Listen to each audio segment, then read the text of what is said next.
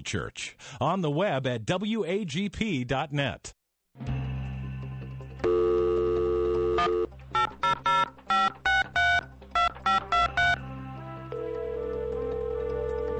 Good morning, and welcome to The Light, 88.7 FM Bible Live, a live radio call-in with Dr. Carl Broggi.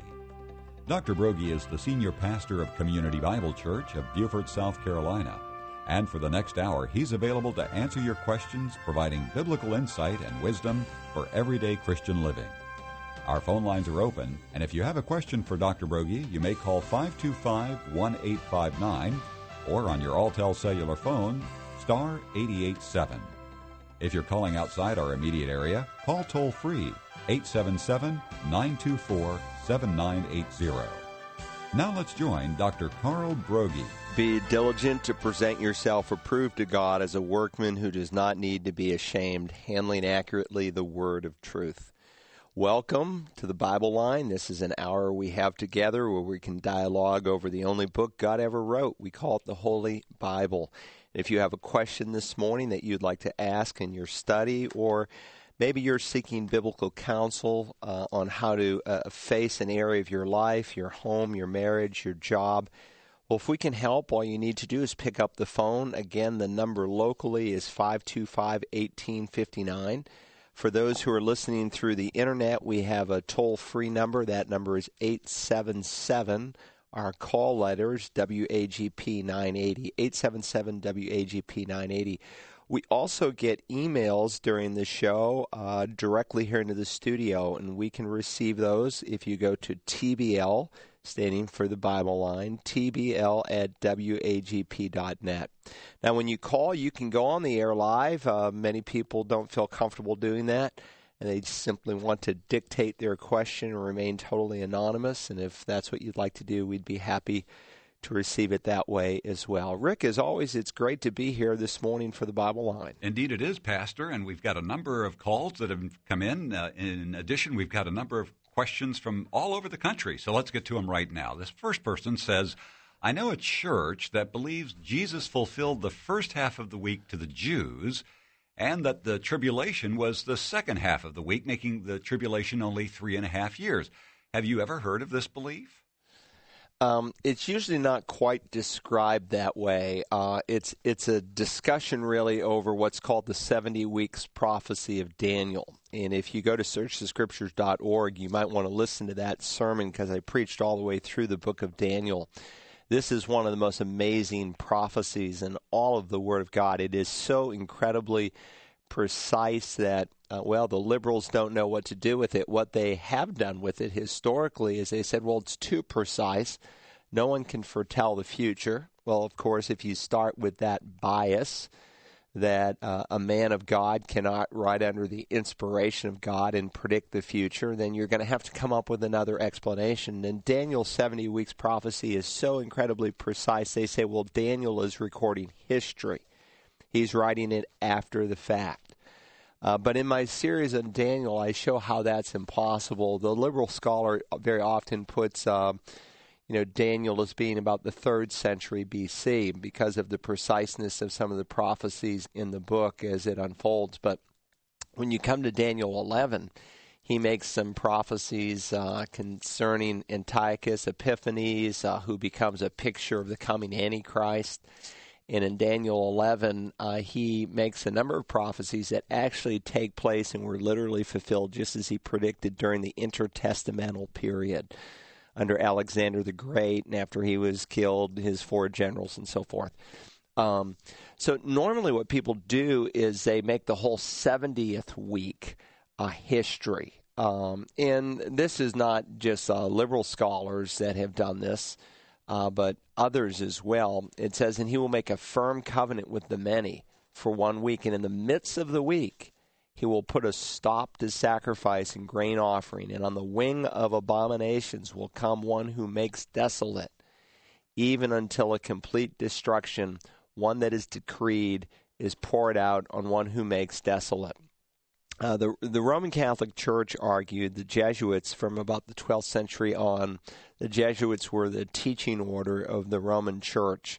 The Pope said we need some official men who can teach church doctrine and teach our view of the Bible. And the Jesuits came up with the perspective that the 70th week of Daniel's prophecy was historical, that it was fulfilled in the first century. The problem with that is really twofold. Jesus and the Olivet Discourse, which, by the way, they make history as well all the way until the second coming of Christ. And a number of the reformers did this largely due to their influence of Catholic theology on their life. They introduced reform to the doctrine of salvation, soteriology, and some other areas, but there were areas that they didn't really explore in depth and really remain very Catholic. So Luther and Calvin were very Catholic, say, in their baptism. They didn't really change. They put a different spin on it, but they were still very Catholic, as they were in their eschatology and their doctrine of future things. Nonetheless, when you read Matthew 24, it's really very, very clear that Jesus, one, doesn't see Daniel as a historian, but as a prophet.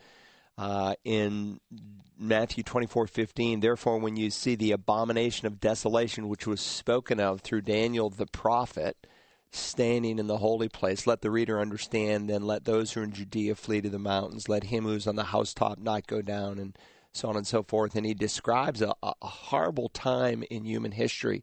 He says in verse 21, for then there will be a great tribulation such as has not occurred since the beginning of the world until now, nor ever shall. So if you take Matthew 24 and the horrible events that are described as being historical, if you take Daniel's prophecy as being historical and already fulfilled in the first century, you have some serious problems. The 70th week prophecy is not in conjunction with the church, it's in conjunction with Israel. It's telling, remember who Daniel's reading. It's very interesting because when he begins this great prayer that's recorded in the book of Daniel, he's reading Jeremiah the prophet, according to Daniel 9 and verse 2. And Jeremiah the prophet speaks of what's called the time of Jacob's trouble.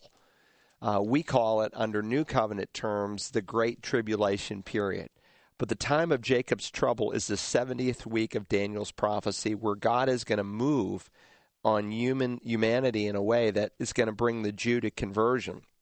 And the promise of the new covenant that Jeremiah 31, Ezekiel 36 speaks of will be literally fulfilled in the lives of Jewish people. Now, there's application and fulfillment today in the body of Christ, as Hebrews 8 and Hebrews 10 indicates, but it will be literally fulfilled in the Jewish people. It's what Paul spoke of in Romans 9, 10, and 11. In 9, he speaks of Israel's election as a nation, 10 of their rejection as a nation, but 11 of their future restoration that is yet to happen. And so you cannot take really even the events of the first century and say that this was all fulfilled in the first century with the exception of the second coming, as the Jesuits did, and as some modified positions that you've mentioned here in your question. Because Jesus describes a time in human history that is unparalleled. Even, horrible times in human history, like the Second World War, when you had, millions of people starved to death, where you had, 10 million Russians killed and so forth, 2.5 million Jews exterminated in Poland, 6 million total. That really dulls compared to what Revelation 6 and Revelation 9 speaks of, because when you read Revelation 6 and 9, it's very clear that 50% of the world's population will be killed. 50% of the world's population will die just with two of the judgments that God is going to bring. So there's no possible way, even Titus coming down in 70 A.D. and destroying Jerusalem and crucifying 28,000 Jews and so forth, could even begin to fulfill the literal prophecies that God speaks of in the Revelation. And really, if you look carefully at Matthew 24, 3 through 14 describes the first half of the tribulation.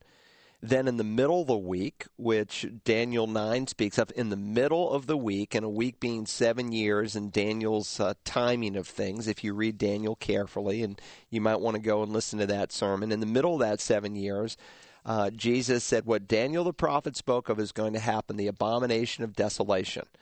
The Antichrist is going to go into a rebuilt temple, make himself out to be God, and when that event takes place, look out, because there'll be an unparalleled time of suffering in human history like the world has never seen or will ever see again. That's never happened, but it's going to happen. Jesus said it would happen. Daniel predicted it would happen, and it will happen. And we may be edging towards those days even as I speak. Great question. Let's go to the next one. Well, while you're on the subject of Matthew 24, our next email comes from an individual who writes, "This weekend in our Discovery class, we studied God's prophetic calendar. I noticed that in the handout that Matthew 24 was applied to the rapture, and the teacher applied it to the rapture.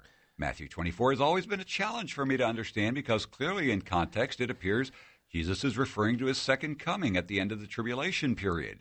Yet how would people be eating and drinking, marrying and giving in marriage in the tribulation?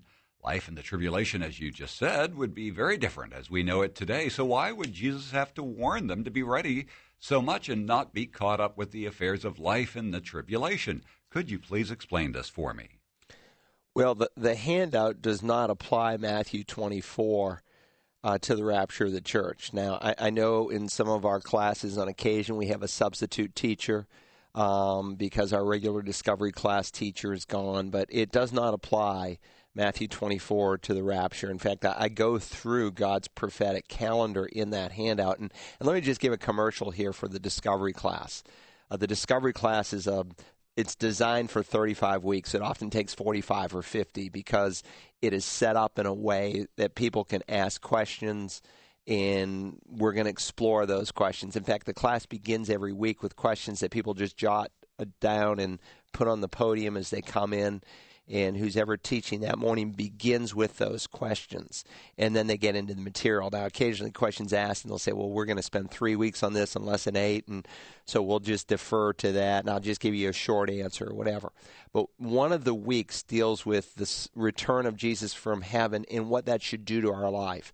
What is interesting is that whenever the Bible speaks of the return of Jesus, in almost every instance in the New Testament, there's an accompanying command as to how it should influence and affect our life.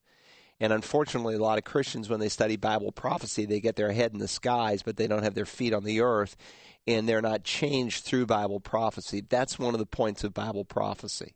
And so there's a section in that handout where I go through God's prophetic calendar that the church is currently being built. I take it that the catching up of the church is the next event on God's prophetic calendar, that he will come first for his saints. We will meet him in the air. The church will be judged in heaven at the Bema judgment. The tribulation will be unfolding upon the earth. And again, the Great Tribulation period is spoken of in terms of years, is 7 years, is described by the prophet Daniel. The book of Revelation also paints it as exactly 7 years in length. Matthew 24 is describing the events of the tribulation period. It's not dealing with the rapture. It's giving signs that will lead up to the second coming. There are no signs for the rapture. If you believe in the imminent return of Christ, if you believe Christ can come at any moment, then you cannot say that there are signs for the catching up of the church. Now, people have taken imminency in different ways, and let me explain. You have people who are amillennial. That is, they do not believe there's a millennial reign of Christ, that he will literally rule upon the earth for 1,000 years, and they just see the next event that is going to take place as the second coming of Christ. Many in covenant theology today take this view. And so when they look at the prophecies of Matthew 24, they say they were fulfilled in the first century. And I just addressed that issue, that if you literally interpret the Bible, and by literal I'm not ignoring figures of speech and so on, but if you just take a plain historical, grammatical interpretation of the Bible, you can't come to that conclusion. It's impossible. And so some who have taken an imminent return of Christ because they say, well, no, there is a sense that Jesus could come back at any second. So they basically eliminate the tribulation has already happened historically, and they say, well, the next event is the second coming, so Jesus could come back today. People who believe in a literal tribulation period that is yet in the future, and that's the plain reading of Scripture, then clearly the second coming, for it to happen, there's a lot of things that haven't happened. There has to be a one-world ruler called Antichrist, who will indeed commit the abomination of desolation that Daniel 9 and Matthew 24 speaks of. There has to be a rebuilt temple, as Paul describes in 2 Thessalonians 2. Those things haven't happened. So there's a lot that has to happen for the second coming of Christ. Nothing that has to happen for the catching up of the church. Jesus in Matthew 24 is dealing with the Jewish calendar. He's dealing with Jewish people. And he is speaking about what will happen in reference to Israel. And yes, he can speak of warning people because people are blind, just as they were in the days of Noah and the coming judgment that approached them. They were just carrying on life like nothing was going to happen, marrying, giving in marriage, and so forth until the day Noah entered the ark, and suddenly they will be. The great flood came, and the same will be true even during the time of the tribulation period. Men will be mocking God. Men will be coming up with other explanations. You would think they would get their hearts ready, just as you would have thought they would have listened to God through Noah, a preacher of righteousness, but they didn't. And then suddenly the flood came. And the same will be true in reference to the return of Jesus Christ. Men won't pay attention. They will not be ready. They will mock God. They will blaspheme God. They will kill God's men who will be preaching the gospel. They'll be beheading millions and millions of people who do come to faith during the tribulation period, who refuse to take the mark of the beast. Instead of listening to them, they'll be killing them. That shows really the depravity of man and the hardness of man's heart. Anyway, we could spend more time on that, but we won't. Let's go to our next question. We have a live caller standing by. Let's go to them now. Thanks for holding, caller. You are on the Bible line. Thank you very much. Good morning, Pastor Brody. Good morning.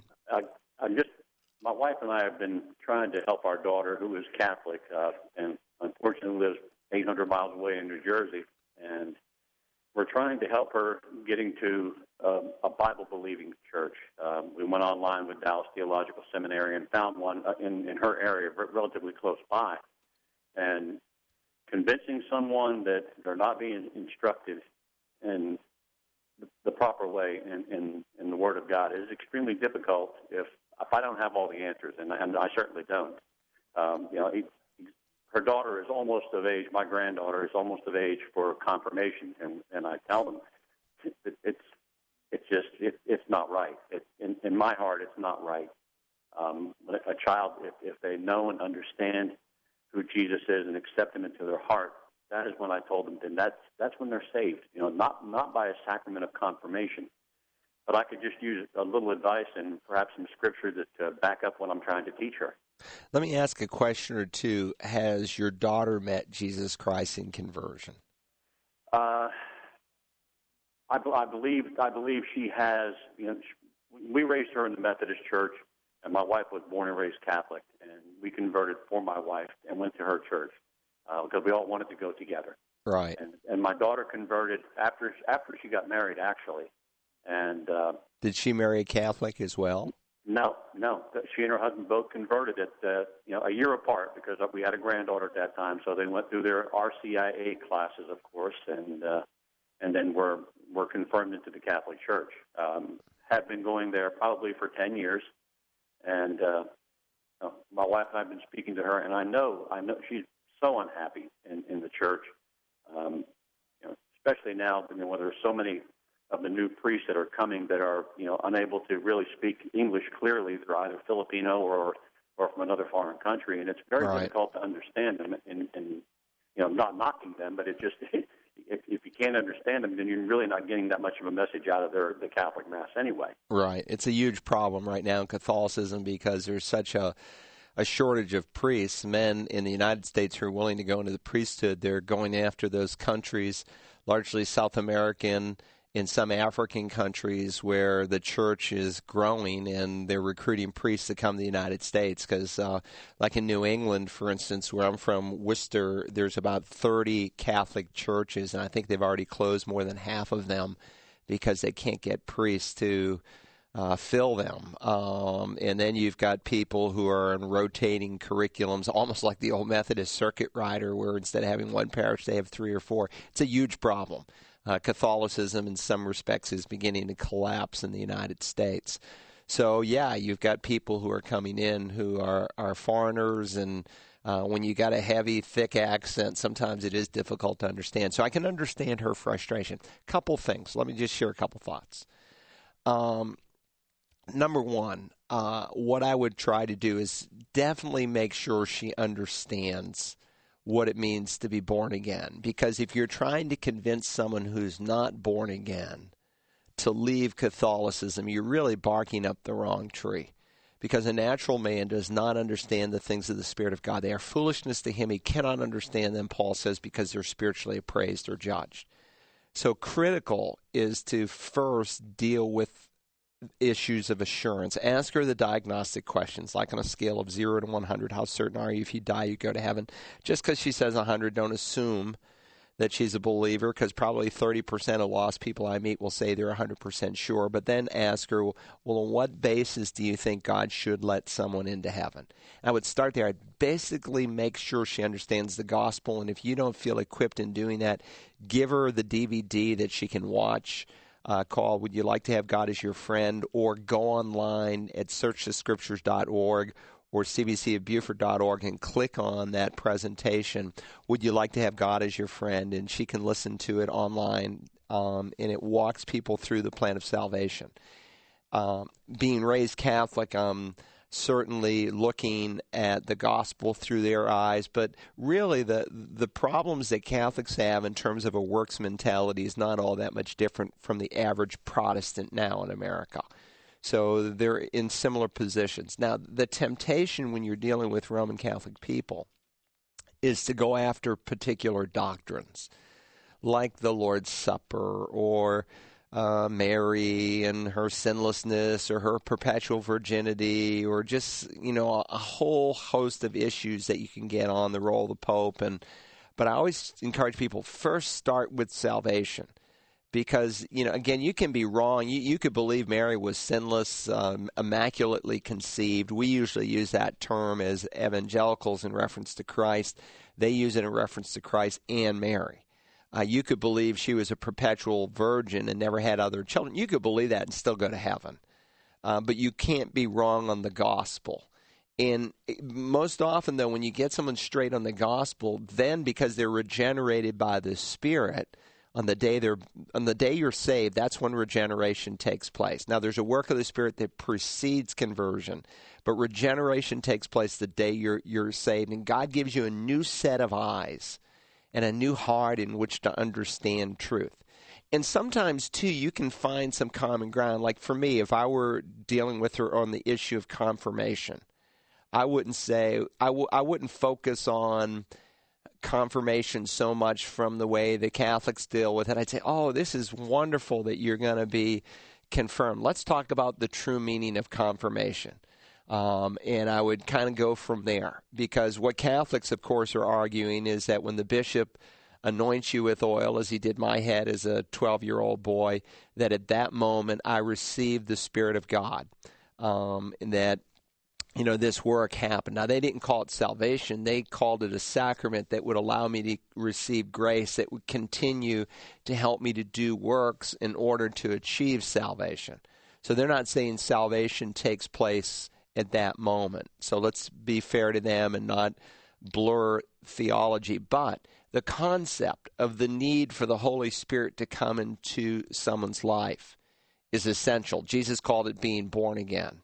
Unless a man is born twice, he shall not enter the kingdom of God. So I would just take that concept, and then I would explore it biblically and say, well, here's the true meaning of confirmation. And I would, try to speak with my granddaughter, assuming, Granddaddy, the mom and dad would give me that opportunity.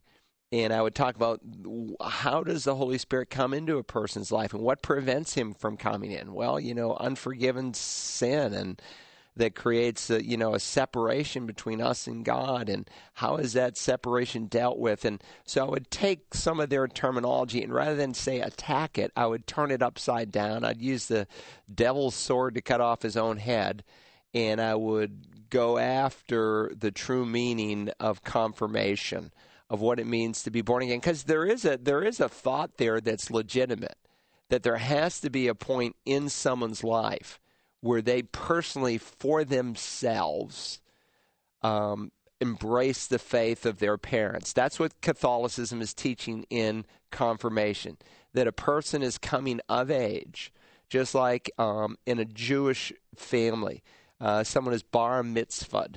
Bar means son of in Hebrew. They become a son of the mitzvah of the law. And so a young man is basically saying, I am in my own heart embracing the God of Israel and embracing the truth of what he teaches. And in Catholicism, what they're trying to say at confirmation, and by the way, there are Protestant denominations that use the same terminology that are sacramental, like High Methodists and Lutherans and so forth. And we really do it as evangelicals, but we don't do it at a given age. And we don't say that a particular event has to take place through some leader in the church for it to unfold. But we're doing the same thing, that we're saying our children are not believers because their parents are believers. That while God has children, he doesn't have any grandchildren, that our children have to personally make a decision for Christ. So I take the biblical concept and say, to my granddaughter, this is a really important event in your life, because the Bible teaches that there has to be a point where you have to decide for yourself what you believe. And then I would define it in biblical terms and try to go from there. And again, putting resources in your daughter's hands, sometimes you'll see felt needs that are in the family, maybe issues of discipline or child rearing or finance, and to put Christian books in her hands that address those issues. Couples having problem with disciplining their children. I've won some people to Christ over that very issue. I'll say, and they weren't really open to dialogue with the gospel, but they were interested in finding out, how do I make my kids obey me?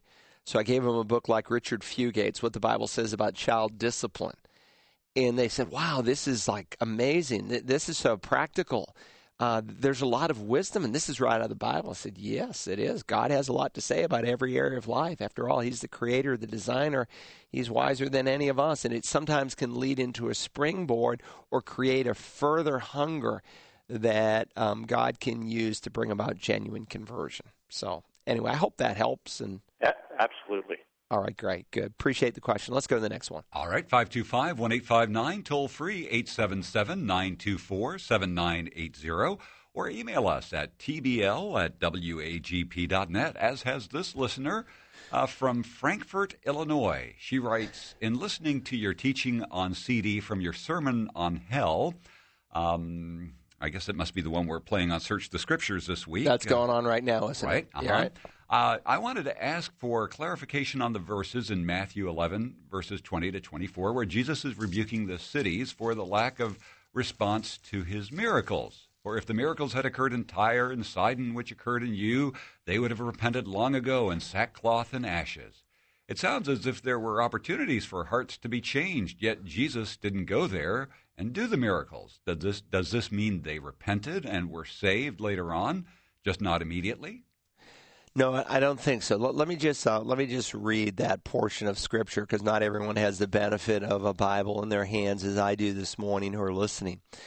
Then he began to reproach the cities in which most of his miracles were done, because they did not repent. Woe to you, Chorazin! Woe to you, Bethsaida! For if the miracles had occurred in Tyre and Sidon, which occurred in you, they would have repented long ago in sackcloth and ashes.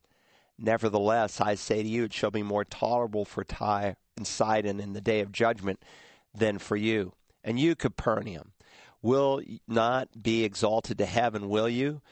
You shall descend to Hades. For if the miracles had occurred in Sodom, which occurred in you, it would have remained until this day. Nevertheless, I say to you, it shall be more tolerable for the land of Sodom in the day of judgment than for you. Jesus is teaching a very important truth here, and it's simply this, that revelation given to people, however that revelation may come, holds people accountable. And the more revelation you receive, the more accountable you are. And so Romans 2, for instance, speaks of people who are storing up, treasuring up wrath in the day of wrath. Jesus spoke to believers about laying up or treasuring up reward in heaven. Well, there are unbelievers who are treasuring up wrath in the day of wrath. And that would certainly be true of these cities. They were witnessing right before them the promises that God had given in the Old Testament concerning Messiah, that there would be one that would come, a child would be born into us, and this child's name would be called Mighty God, Prince of Peace, Eternal Father. A baby is coming, and the baby's name is going to be called Mighty God. Isaiah predicts that, and he predicts the kinds of signs that will accompany Messiah's ministry, by which you could say, yes, he is indeed the Messiah. He will open blind eyes. He will unstop deaf ears. He will heal paralyzed limbs. He will make dead people come back to life. And Jesus did all those things. And he's in an area, 3 cities near the Sea of Galilee, where most of his public ministry took place. And yet, in spite of the miracles that they had witnessed before their eyes, that they should have known were confirmatory that he was the Messiah, because these are Jewish cities with Jewish people. In spite of that, they did not repent. And so Jesus, in essence, is saying, listen, because of the great revelation that you have, and your refusal to respond to it, you're showing really how hard your hearts are. And he's not, blowing smoke when he says, listen, if these miracles had been done in Sodom and Gomorrah and cities like that, they would have repented. Now, they didn't repent, but they would have repented, Jesus says. Now, they weren't given the privilege of those miracles because they didn't deserve the privilege of those miracles. There's a principle that's found in Scripture, light responded to brings more light. However, professing to be wise, Paul says they've become fools and they've exchanged the glory of the incorruptible God for an image. And so 3 times over in Romans 1, he says God gave them over. God gave them over to perform wicked things. God let them have their own way. They kept saying no to God, no to God, no to God. And finally, God says, okay, I'll let you have your own way. I will say no to you. And one of the things that characterizes a person who can be given over in a judgment from God, for this reason, God gave them over to degrading passions, for their women exchanged the natural function for that which is unnatural. And in the same way, also, the men abandoned the natural function of the woman and burned in their desire one towards another, men with men committing indecent acts and receiving in their own person the due penalty of their error. That's homosexuality. That's a judgment that God brings on a person's life when they suppress what they know to be true. That's Sodom and Gomorrah in a nutshell. And that's the society of the last days, because the society of the last days will be like the people in Noah's day and like the people in Lot's day, Jesus said. I was in Charleston yesterday with my wife. We went into 3 different stores. In 3 stores right in a row, we were obviously waited on by 3 homosexual men. It was so obvious, blatantly obvious. That's the society that we live in today. And so, no, Sodom didn't receive those miracles, but Jesus said if they had received those miracles, and these cities weren't deserving of these miracles, but nonetheless, God, wanted to confirm that his Messiah had come, and he did what he promised he would do when Christ stepped on the earth. But they didn't repent; they only hardened their heart. And so his point is that there's greater judgment. Now, when you think about that, that's really sobering, because in the book of Jude, when God deals with apostate religion, the book of Acts is the Acts of the apostles, the book of Jude is the Acts of the apostates.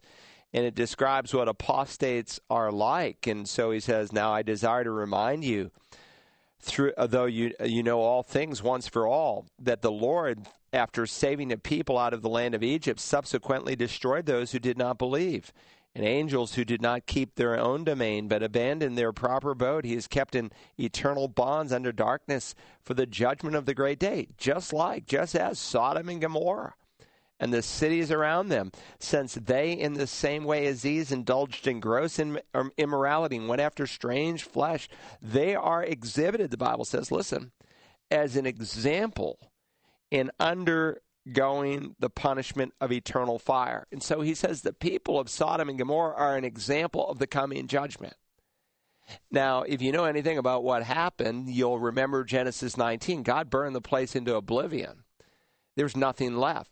Some biblical scholars believe that this is actually the physical location of the Dead Sea today, and that's why, indeed, nothing will grow and can be produced there. That may be debatable, but they may be right.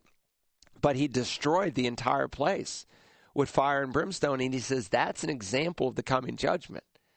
Now, how as horrific as that was, God, and by the way, God accents it with coming judgment of eternal punishment. The people of Sodom were immediately wiped out.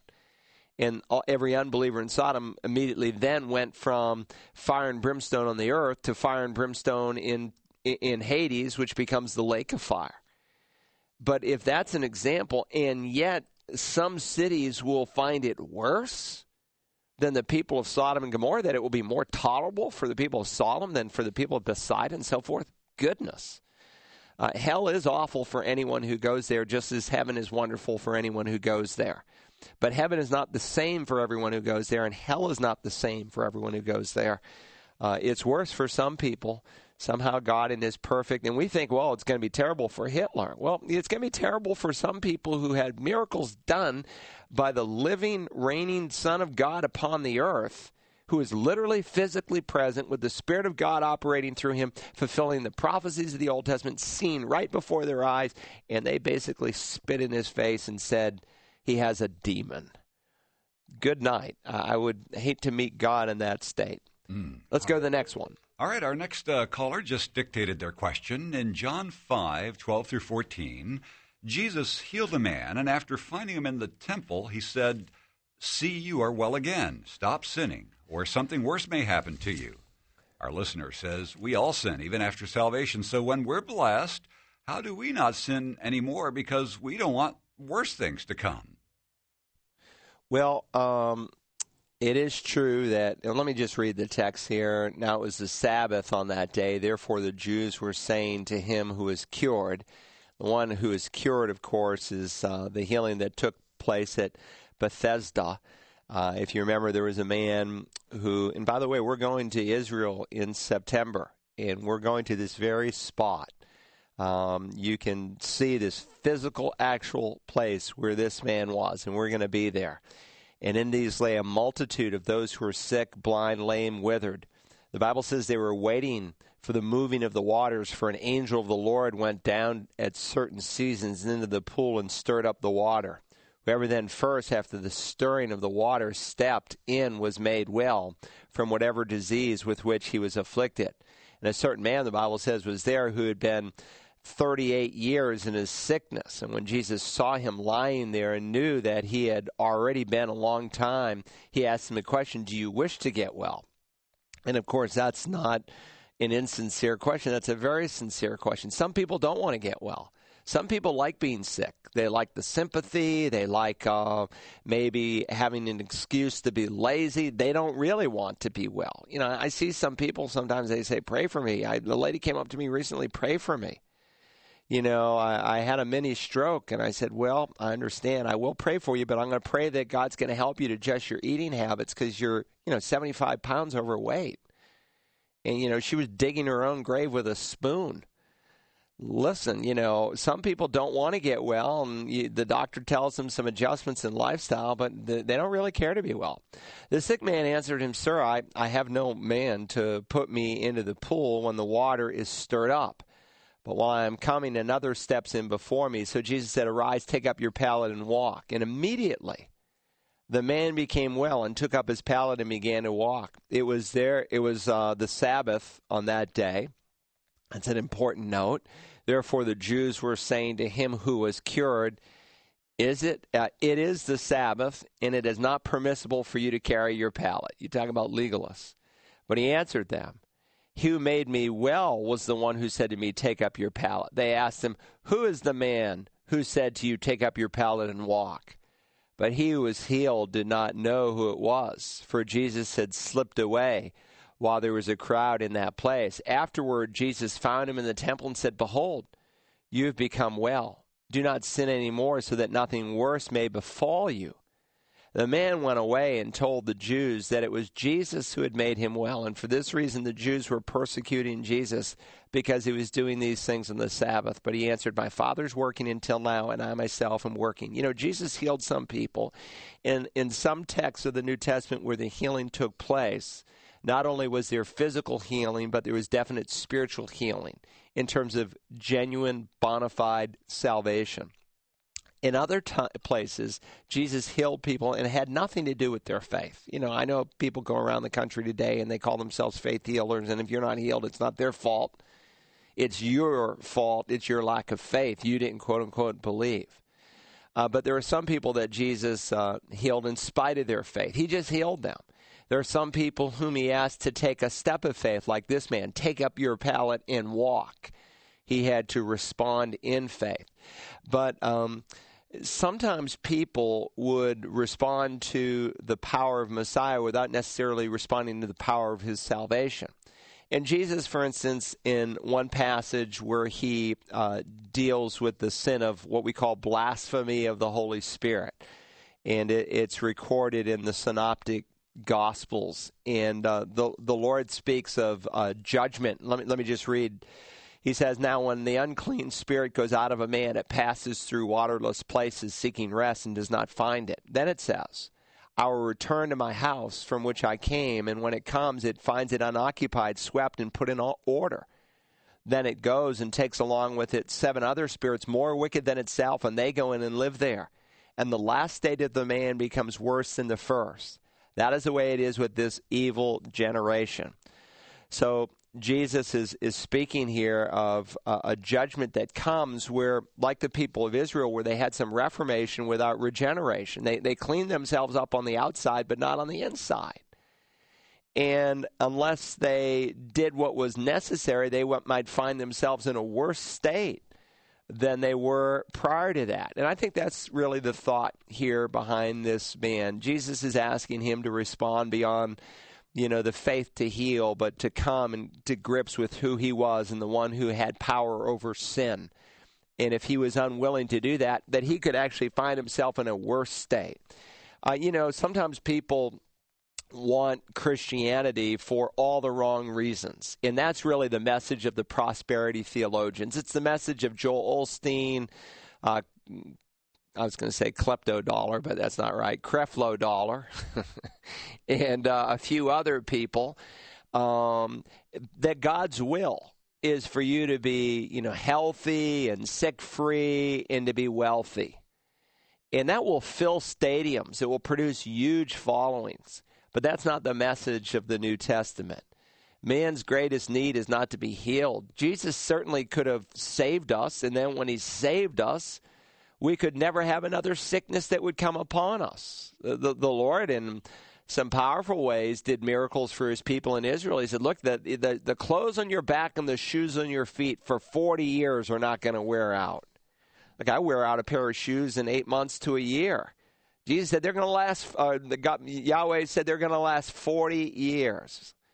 God certainly could do that with his people today. You could get saved and never have another cold, sore throat, headache. But he doesn't.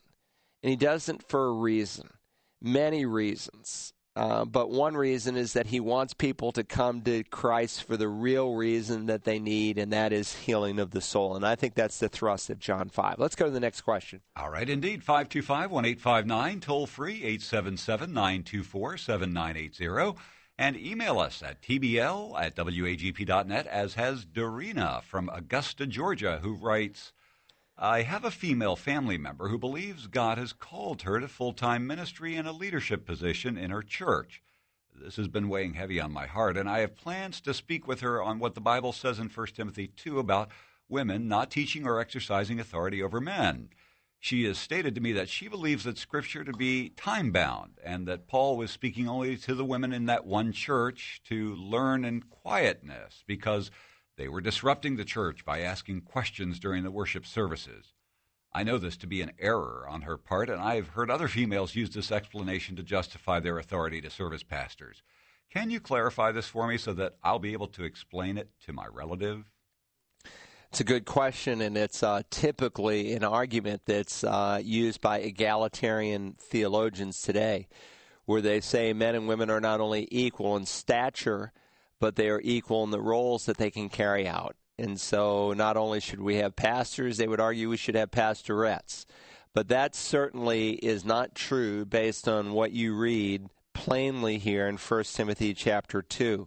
And you can't pick and choose and say, oh, well, you know, this section is time-bound, but the rest of it is not time-bound. Okay, well, let's just start for the sake of argument. Let's pick it up in, let's see here, in verse 9. Likewise, I want women to adorn themselves with proper clothing, to adorn themselves, kosmios. We get our word cosmetics from it. With proper clothing, modesty, and discreetly, not with braided hair and gold or pearls or costly garments, but rather by means of good works, as befits women making a claim to godliness. Is that time-bound? Is modesty and dressing yourself in a way that you don't just call attention to yourself, some kind of flamboyant dress or some immodest dress, is that time-bound? Certainly not. Then he goes on and he says, and it's no more time-bound than what he has said earlier in the chapter. You can't pick and choose and say, well, I want this to be time-bound, but I don't want that to be time-bound. None of this is time-bound. Likewise, I want women to adorn themselves. And then he says, let a woman, verse 11, quietly receive instruction with entire submissiveness. But I do not allow a woman to teach or exercise authority over a man, but to remain quiet. Why? Because he says it was Adam who was first created and then Eve. And it was not Adam who was deceived, but the woman, being quite deceived, fell into transgression. So he says, listen, a woman is not to teach or exercise authority over a man. And by the way, this is given in the context of what should happen in a worship service and who should lead in the worship service. He's just said in verse 8, I want men in every place to pray, lifting up holy hands without wrath and dissension. Now, Paul is not saying that a woman cannot pray in church, because clearly he says they can in 1 Corinthians. But men are to take the leadership, and he uses the word not anthropoi, that could apply to men or women, but the Greek word androi or andros in the singular that applies to men in deference to women. Men are to lead in prayer. Men are to be leaders in the service.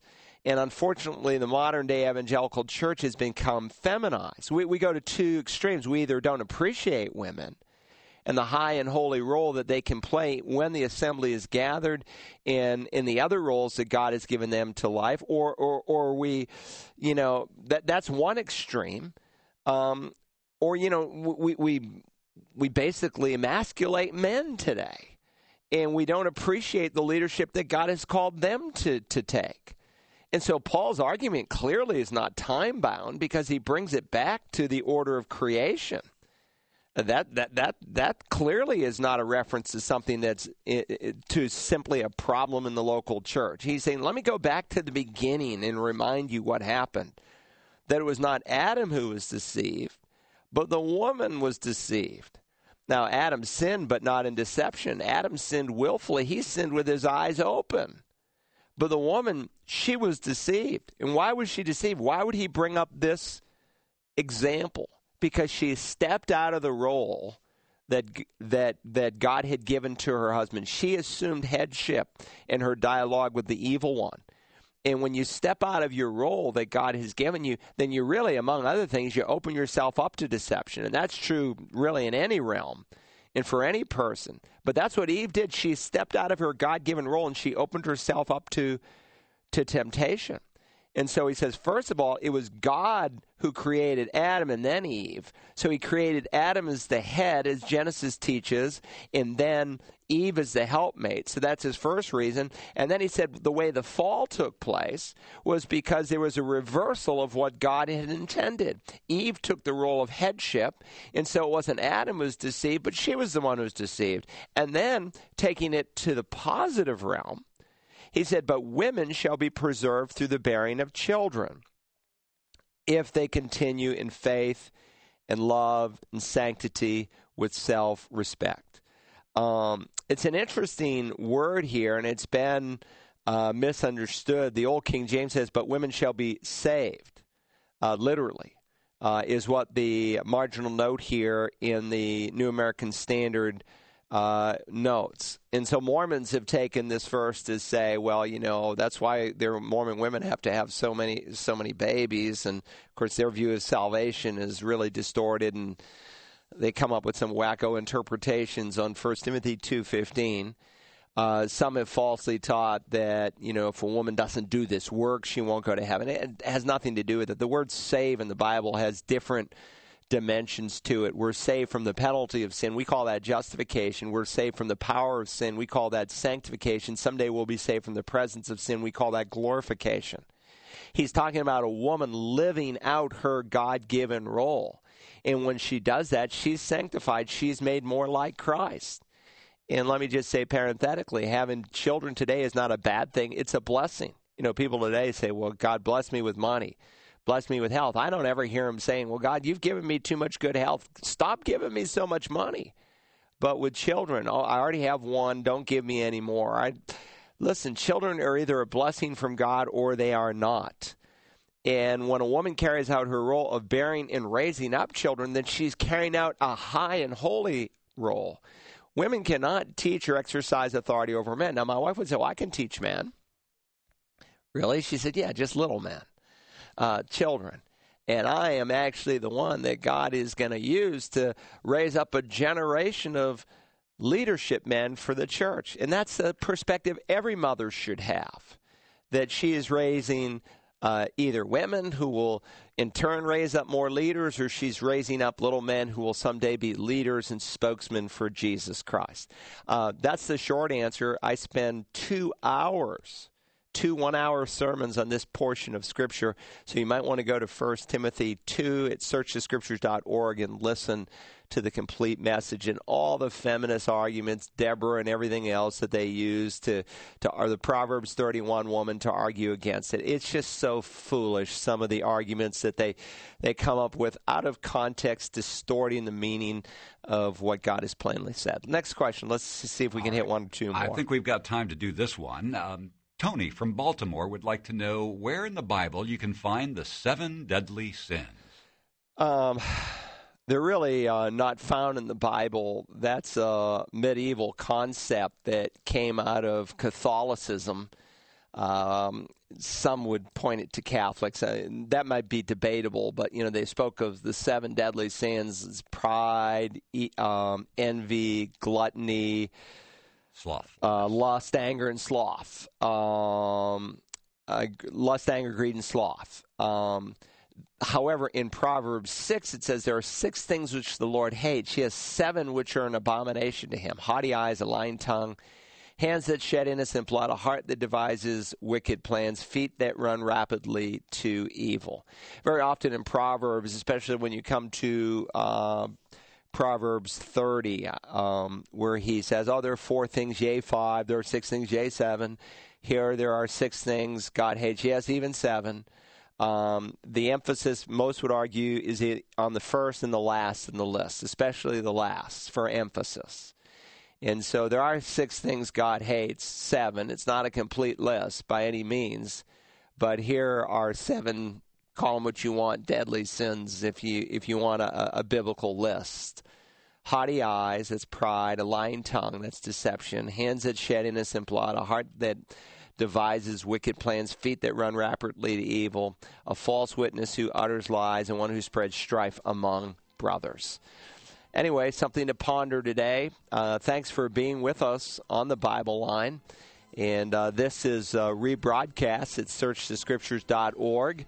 And so if you have a question during the week, you can email it to us, and Rick brings it up on the screen when I come in here on Tuesday morning. And you can always listen to your answer later in line. He'll list the questions out, the order they were answered. You can kind of scan through the bar and find out where your question is answered. Hope you're having a great day. May the Lord bless you.